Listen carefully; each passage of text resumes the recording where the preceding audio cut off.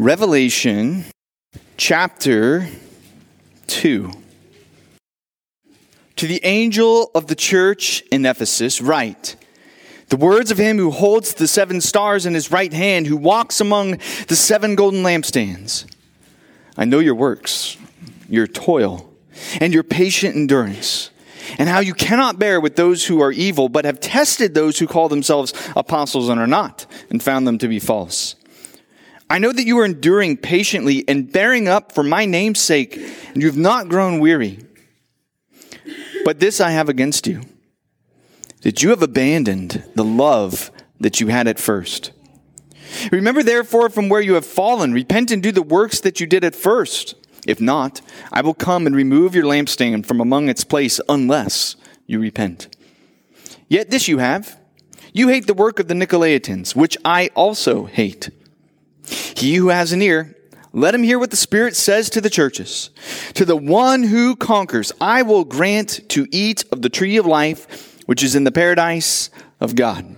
This is the word of the Lord. You may be seated. Father, we know that our love is lacking. And we pray that you would increase it, that you would give us a true affection for you and a true heart for one another. We ask in Jesus' name. Amen. Well, Dennis Johnson, in his commentary, he says and asks the question that I was not wanting to particularly answer. It was the question which I would rather just not get into. But he forces you to consider it. He asks, hey, if you were to go up and down the West Coast, and you were to check out the churches up and down the West Coast, what would you say is the primary characteristics of some of these churches that you would go and you would visit? To which you say, well, I think as I've gone and visited a few, I've noticed some are so large. They are just large churches, and some of these large churches have various great things going on in them, healthy things that are good, and some of these other churches are essentially large churches like a country club, where perhaps money flows like the Amazon River, where there's laser lights and big stages and big productions, and everybody gets pumped up. The pastors, perhaps in some of these cases, are little more than used car salesmen. There's no substance to some of them. You'd say, but other churches, up and down the West Coast, they're so stuffy that when you go into them, oh sure, they drone on and on. They go through all the motions. They seem to check all the boxes, as it were, and they really understand. They believe their Bibles, but as you're with them, they sort of dress and just act like they're at a funeral. Still, other churches you would go, and you would say they've become so culturally relevant that they really do not reform the culture at all. They're only reacting to the latest trends. If they had a banner in the church, it would just merely be virtue signaling, letting everybody know where they stand on the latest hot topic issue of social media and the news. They would want you to know that they are on the progressively correct side of every twist and turn that culture has. Some churches you would visit and you'd say, it's filled with scandal. It's filled with sexual immorality, the abuse of the vulnerable, the abuse of children. Sadly, that has been their legacy. So that they become a swear word in the mouth of their community. And still other churches, you would say, when I'm there, I sense these people are pressing into the gospel. I sense that these people are pressing into the truth of God's word, the good news. And some of these churches, they wonder if they're the small kid on the playground, if God is paying any attention to them at all. So question for you. As you've checked out the churches up and down the West Coast, would you say that my assessment, general lay of the land, is true? Would you say that my assessment of the churches up and down the West Coast is, more or less what you will tend to see? I'm not talking about the amounts of these churches. I'm not saying that this is an even spectrum at all. But would you say it's generally true? To which You'd say, I visited enough churches in Sandy or Gresham or Portland, or even you've been up to a church in Seattle or perhaps down in San Diego. You can say, yeah, that's pretty much it. I have to bring up the fact that I, friends, was not talking about churches in Oregon. I was not talking about churches in Washington. I wasn't talking about churches in California. I wasn't talking about churches on the West Coast of the United States. You say, well, yeah, but you were asking about the West Coast, and you gave all these examples to match what we've seen here. And I say, friends, I was talking about the 7 churches in the West Coast of Asia Minor. I was asking if you visited these churches, what you would see. And I think right there's the point when you say, wait a sec, time out.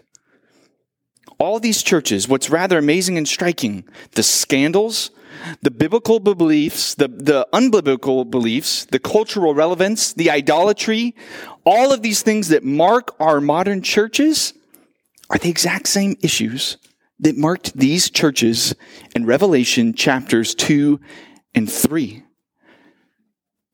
Their issues, friends, are our issues.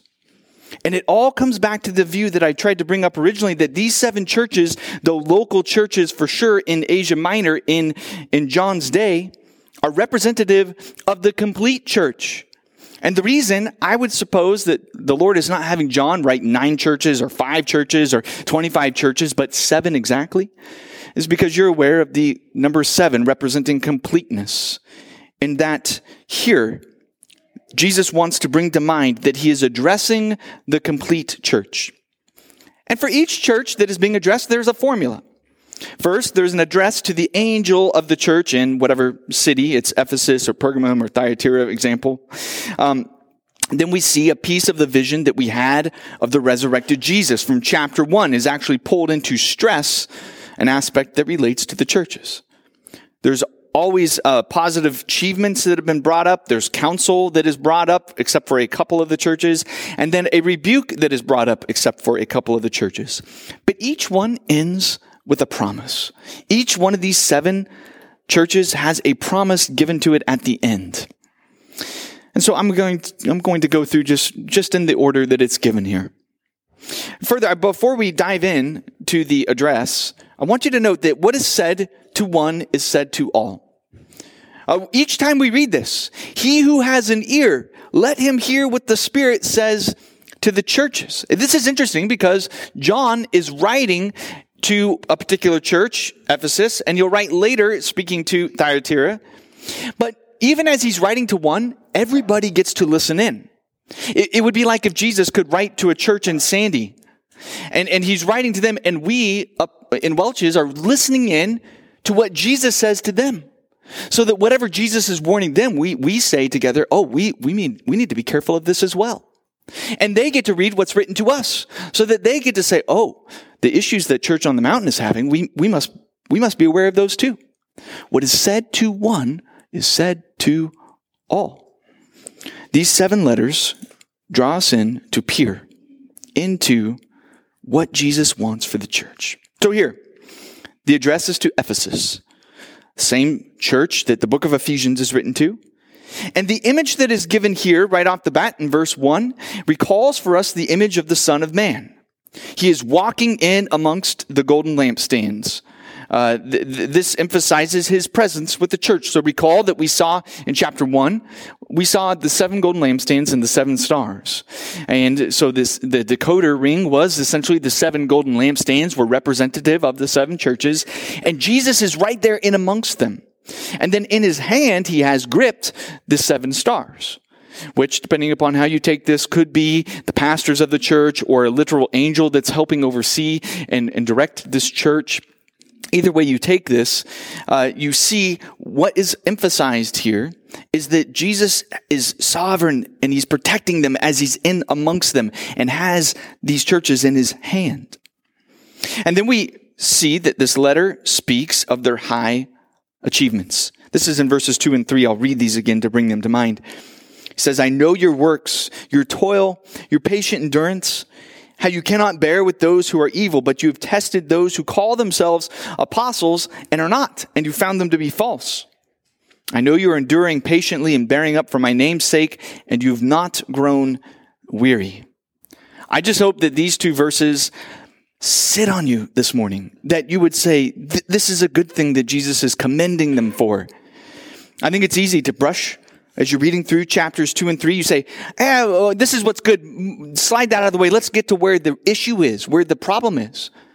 And then you can push aside the good aspects that belong to this church.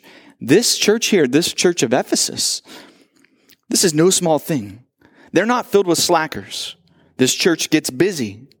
The culture may have come and tried to bulldoze them over, tell them how to live their lives, but they stand firm. They preach the truth and nothing but. They toil. That's the word used. Your works and your toil and your patient endurance. This church is not lazy, waiting around for God to just do something while they sit on their haunches. No, they patiently work hard. In this church, they seem to be concerned with right doctrine. In this church, every single member of this church has the ESV study Bible in their hands. If you were to go to their library, you would find John Piper, Jen Wilkin, J.I. Packer, Jonathan Edwards, Lloyd Jones, John MacArthur, Don Carson, and others. You say, these people want to hear from the brightest and the best scholars of their day. When Benny Hinn would come to town, this church, they would go. But they wouldn't go, friends, to get a prayer cloth. They would go to riot and to drive him away. Because they knew that every TV preacher, almost every TV preacher, was a sham con artist. They weren't going to be duped just by anybody who came to town and said, I have a word from the Lord today. They say, if your word doesn't match with this word, you can just keep on walking. Recall, friends, this is Ephesus. This is the church that Paul had spent 2 years with these brothers and sisters, holding hands, arm in arm with them, teaching them gospel doctrine, so that they wouldn't depart from it or leave it, that they would hold fast to it. And Timothy spent time there as well. In Acts chapter 20, Paul addresses the Ephesians and he says, from your own selves will arise men speaking twisted things to draw away the disciples after them. And what's remarkable is they heard those words from Paul way back in Acts. They heard the words that Paul spoke to them, warning them that some would try and come in and disrupt with false teaching. And this church of Ephesus, they said, we won't stand for it. They received these words. They took them seriously to heart. On one hand, if what they were hearing didn't conform to the gospel, to what Paul taught them, then they would tell the speaker to be on their way. They wouldn't put up with it. But further, look at verse 6.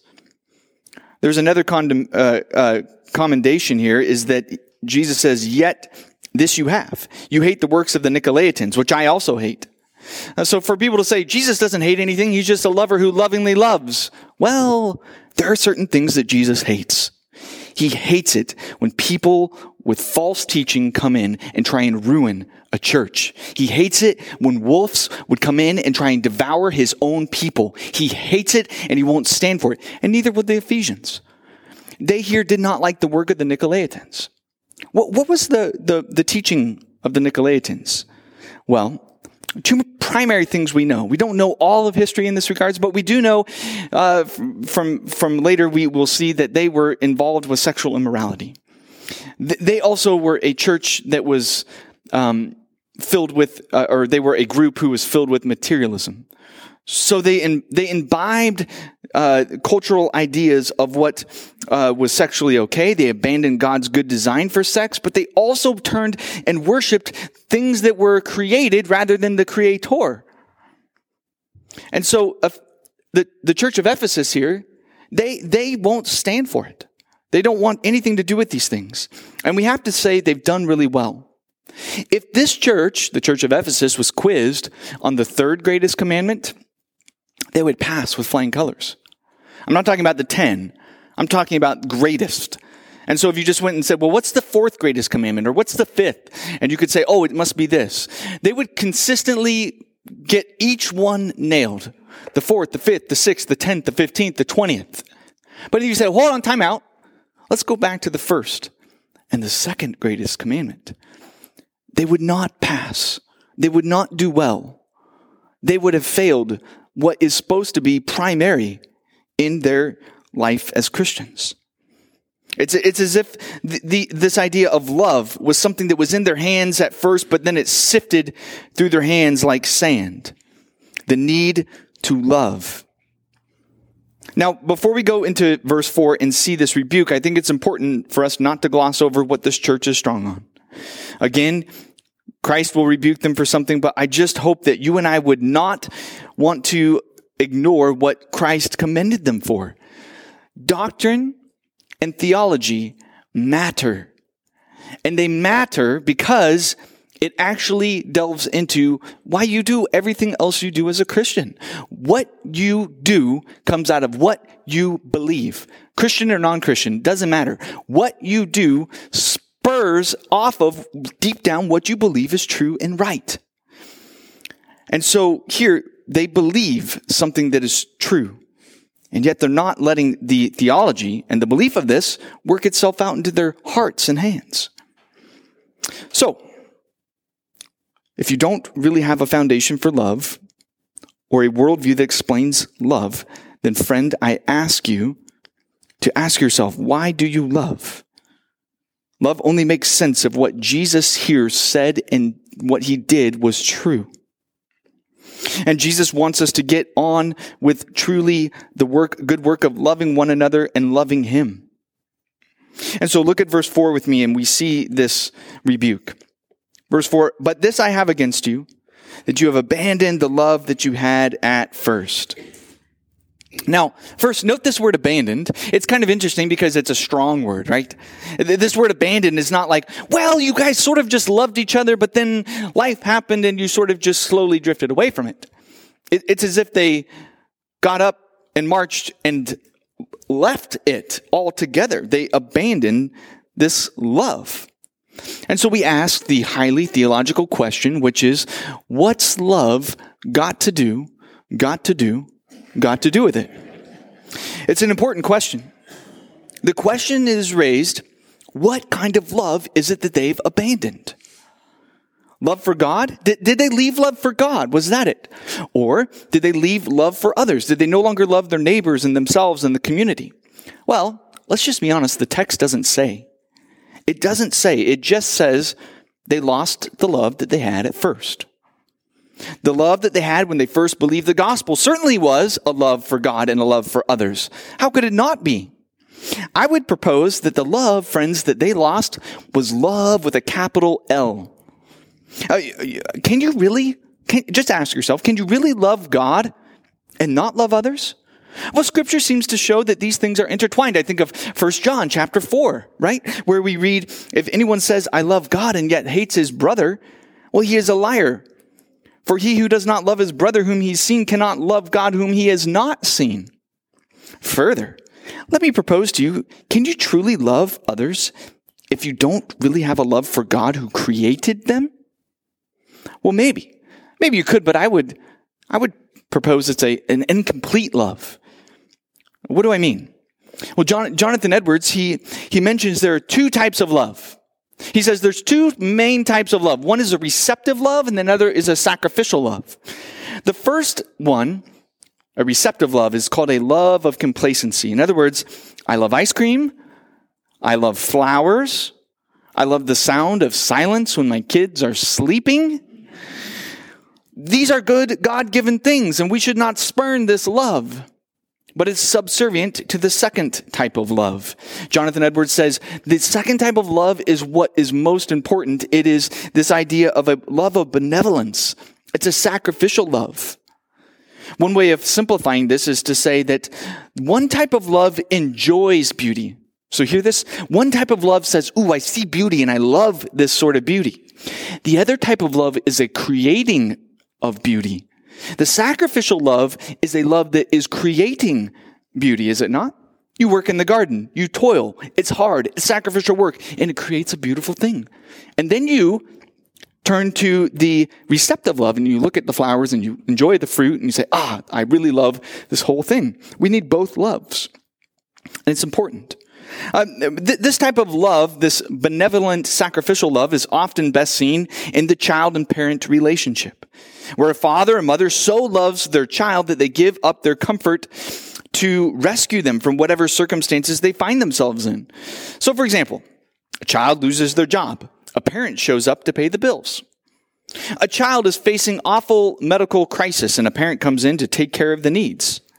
A child is going through a terrible disaster in their life, and a father or mother swoop in with great cost to care for and see their child thrive and make it, and it radically changes them.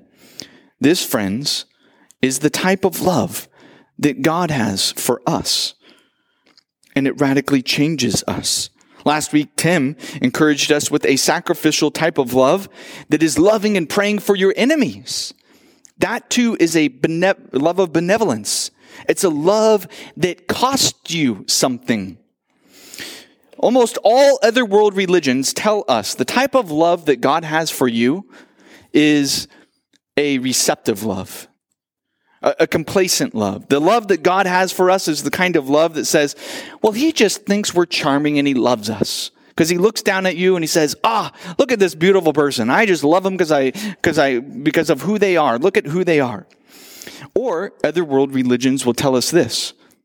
In order to be loved by God, you must make yourself better. You must, through your own actions, better yourselves until you're charming. Work hard on yourself until God would say, here's one I finally love because they're so charming. And so we rehearse to ourselves. We say, here's why I'm a decent person. Here's why I'm better than they are. This is why God must love me. Because at least no matter how awful I can be, I'm not like them. And so we make ourselves charming so that then God will love us. Christianity says, no, you were in the gutter. Your righteousness, all the things that you think make yourself charming are filthy rags. Christianity says all the stuff that you try and better yourself by puts you in the gutter. It's garbage. And yet, God scooped you up anyways and loves you. And when you awaken to the love, the sacrificial love that Jesus truly has for you, it is beautiful. And I mean fully beautiful. This is where we see Romans 5:8 saying we don't deserve this love. John chapter 15 says there's no greater price to be paid, reaffirming that it is a sacrificial love. John chapter 3 verse 16 tells us it's an eternal love. Luke chapter 15 shows us that it's a love that he delights in, that he absolutely cannot wait to give out his love on the people who are not charming and don't deserve it. This is his love for us. Do you see why the view that all we need to do is be theologically on the correct side is not enough? I have to remind myself it is possible to be right and to be wrong about how I am right. Ephesians, they lost the love for the community and for those who do not yet know Jesus. They no longer sing, I love you, Lord. They no longer sing, go tell it on the mountain. This church has gotten to a point where they just sing, all that matters is being right and winning the fight. And if we found ourselves ever in that place, what do? If you ever look inside and you go, I think at times I'm there. I just want to be right. And I want the others to know that they're wrong. And we've lost our love for God, for each other. Jesus doesn't leave us empty-handed. He tells you exactly what to do. He says in verse 5, remember, therefore, from where you've fallen. Repent and do the works you did at first. If not, I will come to you and remove your lampstand from its place unless you repent. So there's three things, all with an R. Remember, repent, and return to what you used to do. I'm going to take each of these in turn. Remember, memory can be a powerful thing. Have you ever just remembered something and all of a sudden you just started laughing because you remembered all the things that accompanied that moment and you just started chuckling to yourself? Or when you remember something, it causes you to cry. You remember something with your parents when you're younger, and it brings this sorrowful grief. Or maybe you remember and you get angry. Friends, if you remember correctly, you can re-fall in love. You can go, oh yeah, that's why I married them. Oh yeah, that's why I wanted to be with them. It's interesting in Luke chapter 15, the prodigal son who goes off, he leaves the father's wealth, he leaves the family farm, and he spends all the family's inheritance. And when he's there with the pigs and he's seeing that the pigs are eating and they're hungry, what does he do? He remembers. He goes, hey, back home, my father's servants were fed pretty well. He remembers. The remembering aspect brings him back home so that he can then partake in the joy. Here with Ephesus, it is as if they had cherry-picked certain sections out of the book written to them, out of the book of Ephesians. It is as if they were concerned about certain parts with doctrine and concerned about moral living or pushing out those who had left the truth of the gospel. But perhaps they had cut out or ignored all the sections in the book of Ephesians on love. Listen to Ephesians chapter 2, verses 4 and 5. But God, being rich in mercy, because of the great love with which he loved us, even when we were dead in our trespasses, made us alive together with Christ. By grace you have been saved. Or Ephesians chapter 3. For this reason, I bow my knees before the Father, from whom every family in heaven and on earth is named, that according to the riches of the glory, that he may grant you to be strengthened with the power through his Spirit in your inner being, so that Christ may dwell in your hearts through faith, that you, being rooted and grounded in what? In love. Or take chapter 4, verse 1. I, therefore, a prisoner for the Lord, urge you to walk in a manner worthy of the calling to which you've been called, with all humility and gentleness, with patience, bearing with one another in love. Have you lost your first love? Have you lost the love that you had at first for the Lord, for each other? Remember, go back, dwell on it, and then repent. What is it that could be causing this lack of love in you? What is it that distracts you from the good news? Is it the obsession with you being right? Is it the worldly distractions? Set them aside so that nothing will block you from loving God and loving his people. Cease continuing on like this. Confess to others. Let others in this church body know, you know what? I'm just struggling to want to love other people. Or I've been going through a patch where I'm just finding it difficult to want to have that love for God. And ask that they would pray with you and you could pray with them about this. And so we remember, we repent, and we return. Do what you did. Not just the good works, because remember, this is what they were commended for. Here, it's the work of good love that they were lacking, where the sacrificial love leads us to respond differently. Friends, think about a marriage counselor. What would they tell a husband or a wife to return to when they used to have this love in between them? You know, if the counselor said to the husband or wife, what is it you used to do, you know, to express that love and work out that love? And she says, well, you know, or he says, I used to buy her flowers. I used to take her out on a date. I used to actually hang up my towel. She says, well, I used to cheer for his football team. I hate football, but I used to cheer for his favorite football team. I used to make him delicious dinners. Well, I used to actually shave my legs. And you think, just like a good marriage needs to return to the things to increase the love amongst one another. What did you used to do when you first had the love for Jesus Christ? Do you remember back in your mind when you first came to those moments of realizing, I know I'm not sure about everything, but I know this is true. I can't say I understand it all, but I know in my heart of hearts this is true. What did you do in those moments? You say, well, I used to get up early. I used to get up earlier than I do now, and I would read the Psalms before going to work. Or I used to talk to the Lord throughout the day and just say, God, I'm struggling here. Help me with this. Or I would meet weekly with that fellow Christian or that group of Christians to help remind me, why is it even that I am a Christian? I used to rejoice in the goodness of God in my forgiven state.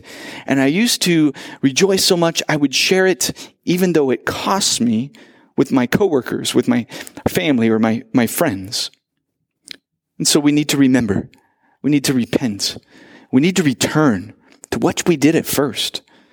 And if not, friends, there's a warning for us at the second half of verse 5 where he says, look, if you don't, I will come to you and I will remove your lampstand from its place unless you repent. And this is where I have to warn us, Church on the Mountain, if we stop loving each other, if we stop loving Jesus, Jesus says, and he promises, he will close the front doors. This building will become just another community hall, a place where people come to get married. If we stop loving one another and loving Jesus. It's that crucial. The only churches he threatens to shut down have the issue of a lack of love. You know, every song that ends with a repeated refrain, it's interesting because those songs, as they repeat the same refrain over and over and over, they're really trying to drive home that single point. Maybe it's just a single line. I think of Only a Holy God. So you have all these verses, but then at the end of each line, it's the answer to the questions are only a holy God. To which we say, oh, okay, I'm starting to understand. For all the questions that are asked, you're not to miss that it's not just a God, not just a random God. Who could do all these things? Only a holy God. That's the repeated refrain. It drives home the point. And so what we get here in chapters 2 and 3 is a repeated refrain too. It says it over and over. What he says to one, he says to all. And then we get the yet to the one. Yet to the one. Note this. It's good that as Christ addresses the entire church that the reward will be even for the one. You know, so that even if this entire church, even if everybody in here says, you know what, this whole love thing's overrated, I'm just going to be selfish and I'm going to focus on myself and I'm going to focus on all the ways that I can have that receptive love. And I'm not going to have any sacrificial love for anybody else or for Jesus. Even if everybody else in here does that, but you, friend, you hang on. Jesus says, I'm saying it to everybody, but there's a promise for the one person here who remains in that love. There will be a reward for you who say, it doesn't matter what the rest do. I will repent and return to God with this love. And then we see the reward. Look at verse 7. He who has an ear, let him hear what the Spirit says to the churches. To the one who conquers, I will grant to eat of the tree of life, which is in the paradise of God. Paradise. Tree of life. This sounds familiar, doesn't it? You don't have to be around too long to remember and recall Genesis chapter 1, 2, 3, where we see this garden, this paradeiso, this paradise, in which there is this tree that grows up in the middle of it, in which Adam and Eve are told, you can eat whatever, just don't eat of the one tree, but eat of the tree of life. And so we remember this, and then what we see here is this paradise, this Eden-like place being described where we see a tree of life. Now, I have to tell you, I've been to paradise. When I was in paradise, the grass there is lush. The water there is flowing. It's some of the tastiest water that we have in Oregon. When I've been to paradise, the sky there seems bluer. The flowers there, they bloom in this extremely bright red and deep blues and purples, and the yellow is incredible. The air has a sweetness to it. The view all around is incredibly breathtaking. I've been to paradise. I don't know if you've been there. Some of you have been there. It's just right up on Mount Hood here. There's a little park. You hike in 6 miles from Timberline Lodge and you arrive at a place that's called paradise. I totally get it. If I was there and all of a sudden Jesus comes and lands on the top of Mount Hood, I'd say, here it is. This is what I've been reading about. I have been waiting. Here it is. This is amazing. But the issue is, if you're there in paradise, or even on the north face of Mount Hood, there's a park called Eden. You see why these places are named this.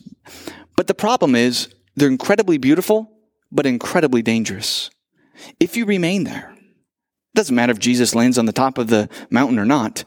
After you've eaten your stale peanut butter and jelly sandwich, it doesn't take long before you get hungry. There's no tree of life there in paradise. In fact, there's hardly any trees there at all. It's kind of barren. And we need something that will sustain us. We need something that will feed us. We need something that will give us true life. And the promise is not in Eden, not in paradise, but in the real Eden. There's a promise there that there is a tree which is hearkened back to in the garden. It is a living tree that provides the very fruit that you need. What is that fruit? Well, I can't speculate on exactly what this will look like or what exactly it'll be like, but let me just highlight something for you. In the New Testament, there are two types of trees. There are dendron trees. In other words, the word that we get our rhododendron right out here from. That's where that comes from, is dendron. But then there's another type of tree called zulon. And everywhere you see zulon, it's in reference to a life-giving tree.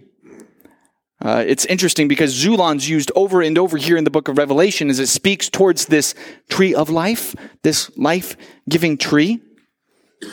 But don't miss this, the other spots where it's actually translated in our English Bibles as tree. I want to read a few of these and see if you catch what kind of tree this is. In Acts chapter 5, verse 30, it says, "The God of our fathers raised Jesus, whom you killed by hanging him on a tree." How about Acts chapter 10, verse 39? "We are witnesses of all that Jesus did, both in the country of Jews and Jerusalem. They put him to death by hanging him on a tree." Galatians chapter 3, verse 13. "Christ redeemed us from the curse of the law by becoming a curse for us. As it is written, cursed is everyone who hangs on a tree." Last one. 1 Peter chapter 2, verse 24.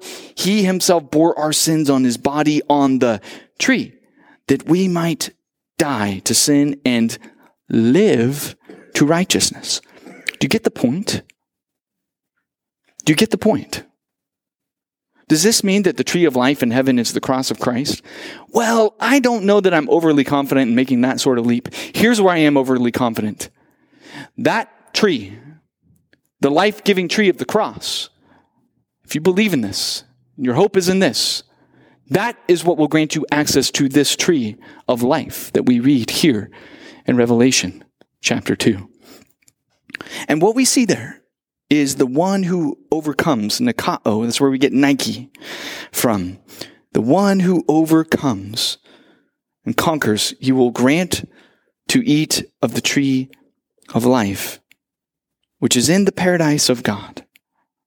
He who has an ear, let him hear what the Spirit says to the 7 churches.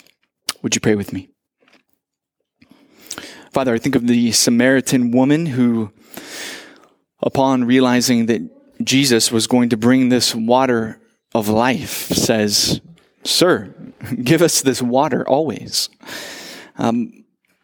We think of the tree of life, and we ask, "Lord, would you give us this tree of life always?" Lord, in the ways that we struggle to love, would you increase our love? Would you let us see the fruitfulness of that growing? Lord, would you enable us to love you as you would have us love you? Would you enable us with sacrificial ways to love each other, even when it's challenging, and it is? Would you, by your Spirit, give us an ability to truly care for one another, to truly love one another? We ask, and we need in your Spirit, by your Spirit's power, and in Jesus' name we pray. Amen.